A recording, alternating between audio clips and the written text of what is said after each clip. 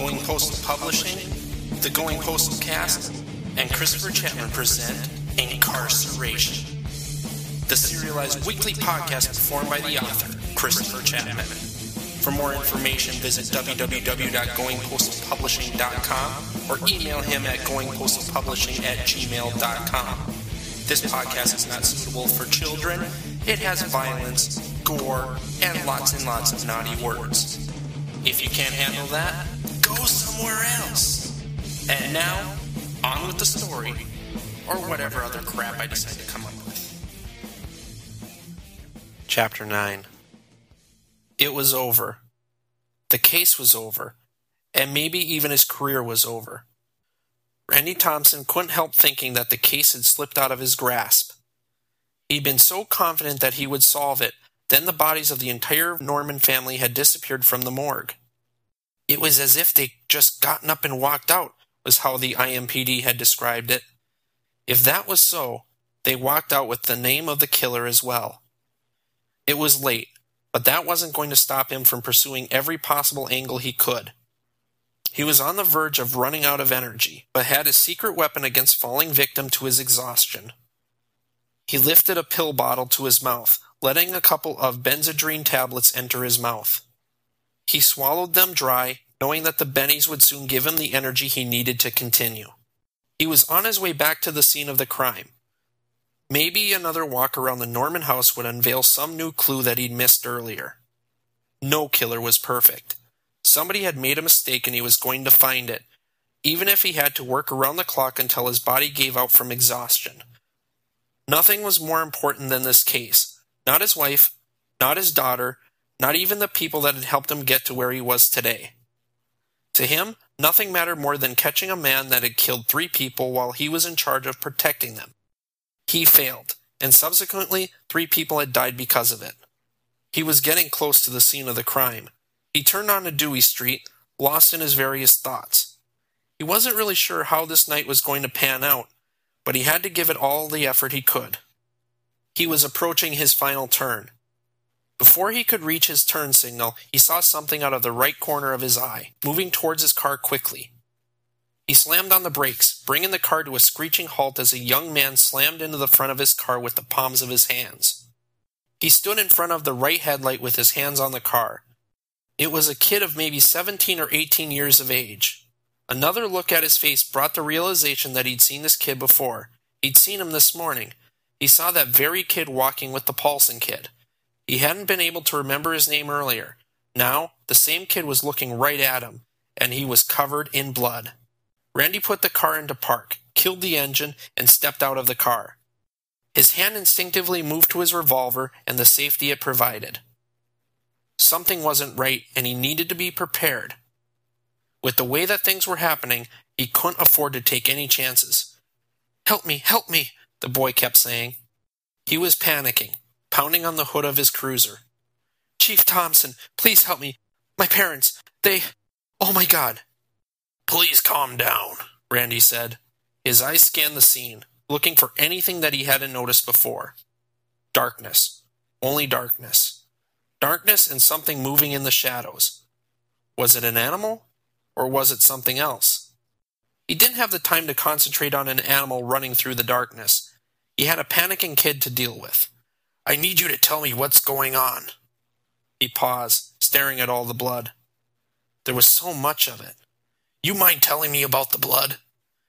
The kid looked down at himself, looking as if he was seeing the blood for the first time. He grabbed his shirt, pulling it forward. Randy saw that the kid was carrying a pair of scissors in his right hand. He also saw that there was blood on the scissors. He pulled his gun from his holster and aimed it at the kid. You keep those hands where I can see them, Randy shouted, ready to pull the trigger if the kid moved. I want you to place those scissors onto the hood of my car and slowly back away. You better keep your hands where I can see them. You make one bad move, I'll shoot you. The kid looked extremely confused and frightened. One thing was obvious. Something had happened to put this kid into his current state.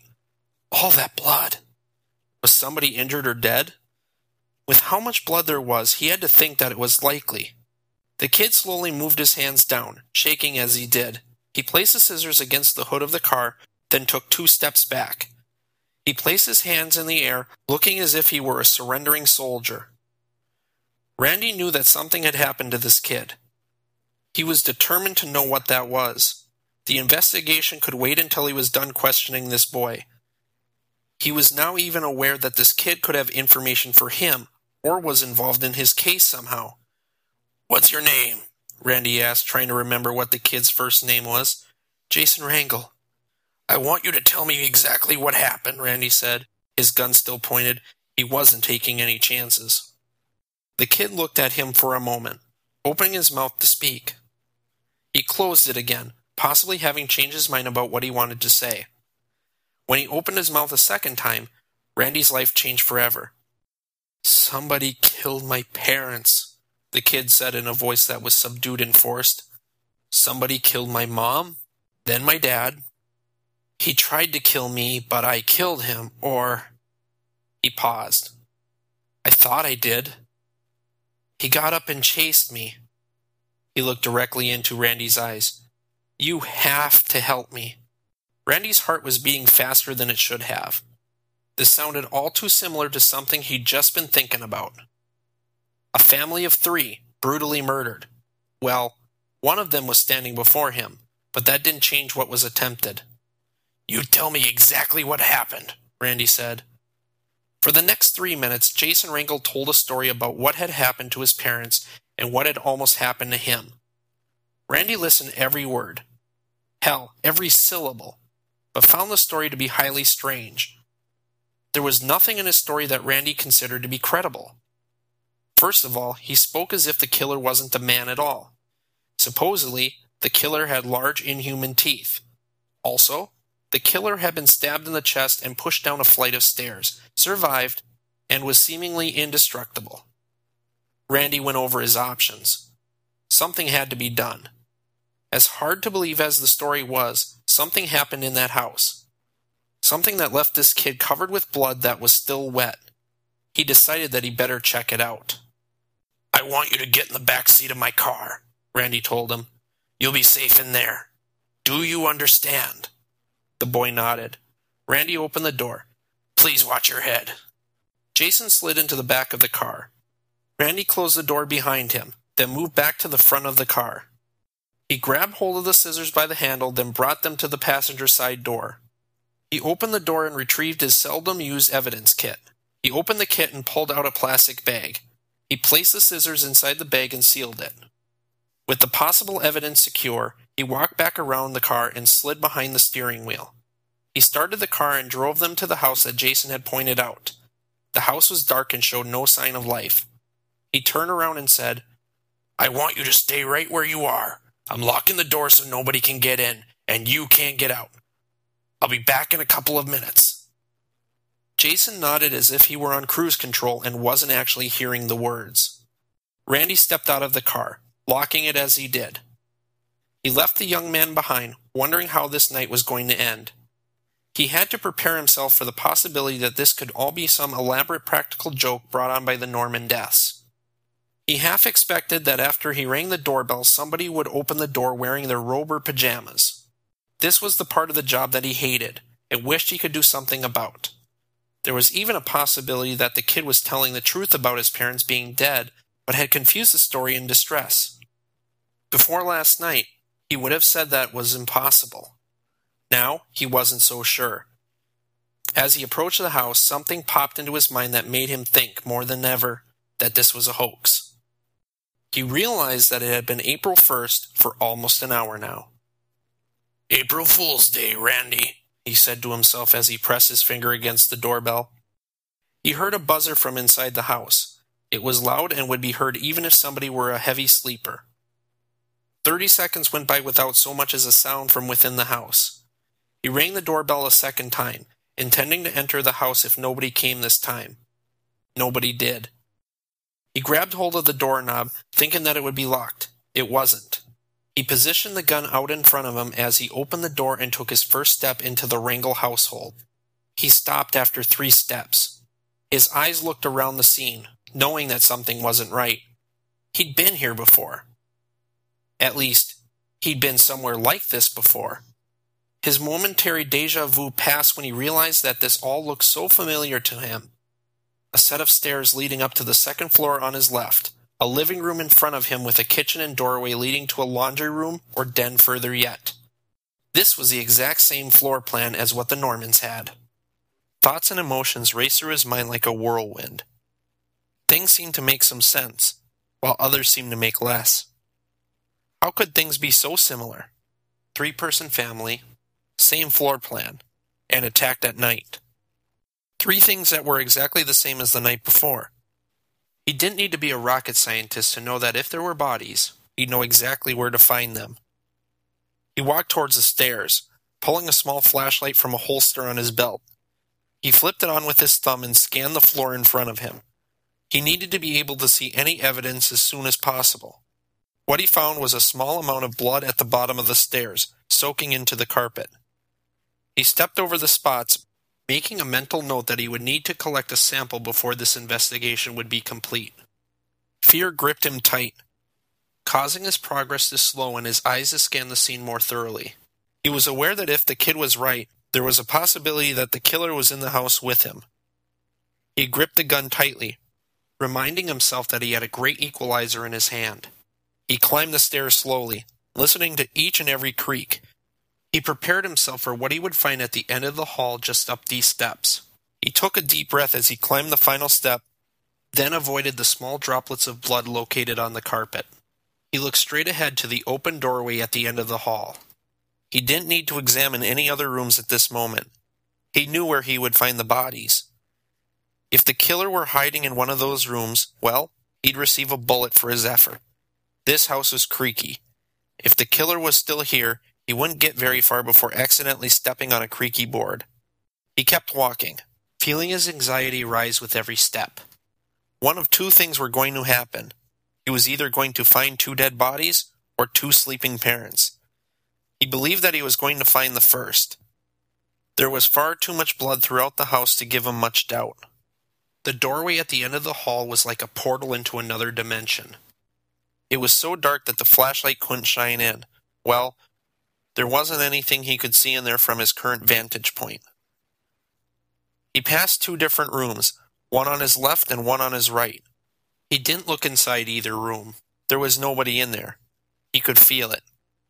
He kept walking, picking up the pace, until he was at the doorway. He reached inside for the light switch. He found it and flipped it. Nothing happened. He aimed his flashlight into the darkness of the bedroom and gasped. He suddenly realized that his case, the one that he had been certain was over just 15 minutes before, had been broken wide open. He saw the body of a man on the floor. He was surrounded in blood. He lied on his back, staring straight up with lifeless eyes. One hand was partially covering the area that had been torn open by the mysterious weapon. Shreds of skin were visible around his hand. He'd been killed the exact same way as the Normans. Randy moved the flashlight around the room, knowing exactly what he would find. It was in a different spot than the Norman house, but it would be here. There, on the opposite side of the room, stood the bed. He walked around the body, careful not to step in any blood or glass that he saw was from the overhead light. He shone his light on the bed, getting a good look at the woman who lied there. She stared up at him with a glassy stare. Her skin had gone as white as a ghost. There wasn't much blood surrounding her body.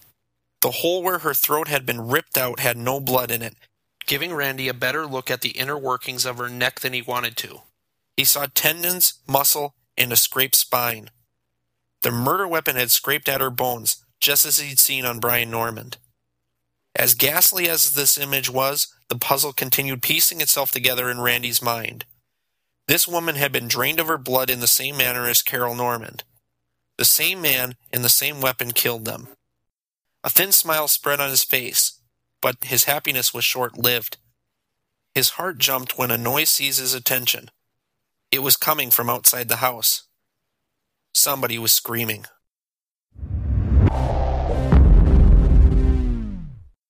Chapter 10.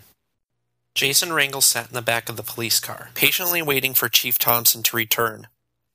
He couldn't figure out what was taking him so long.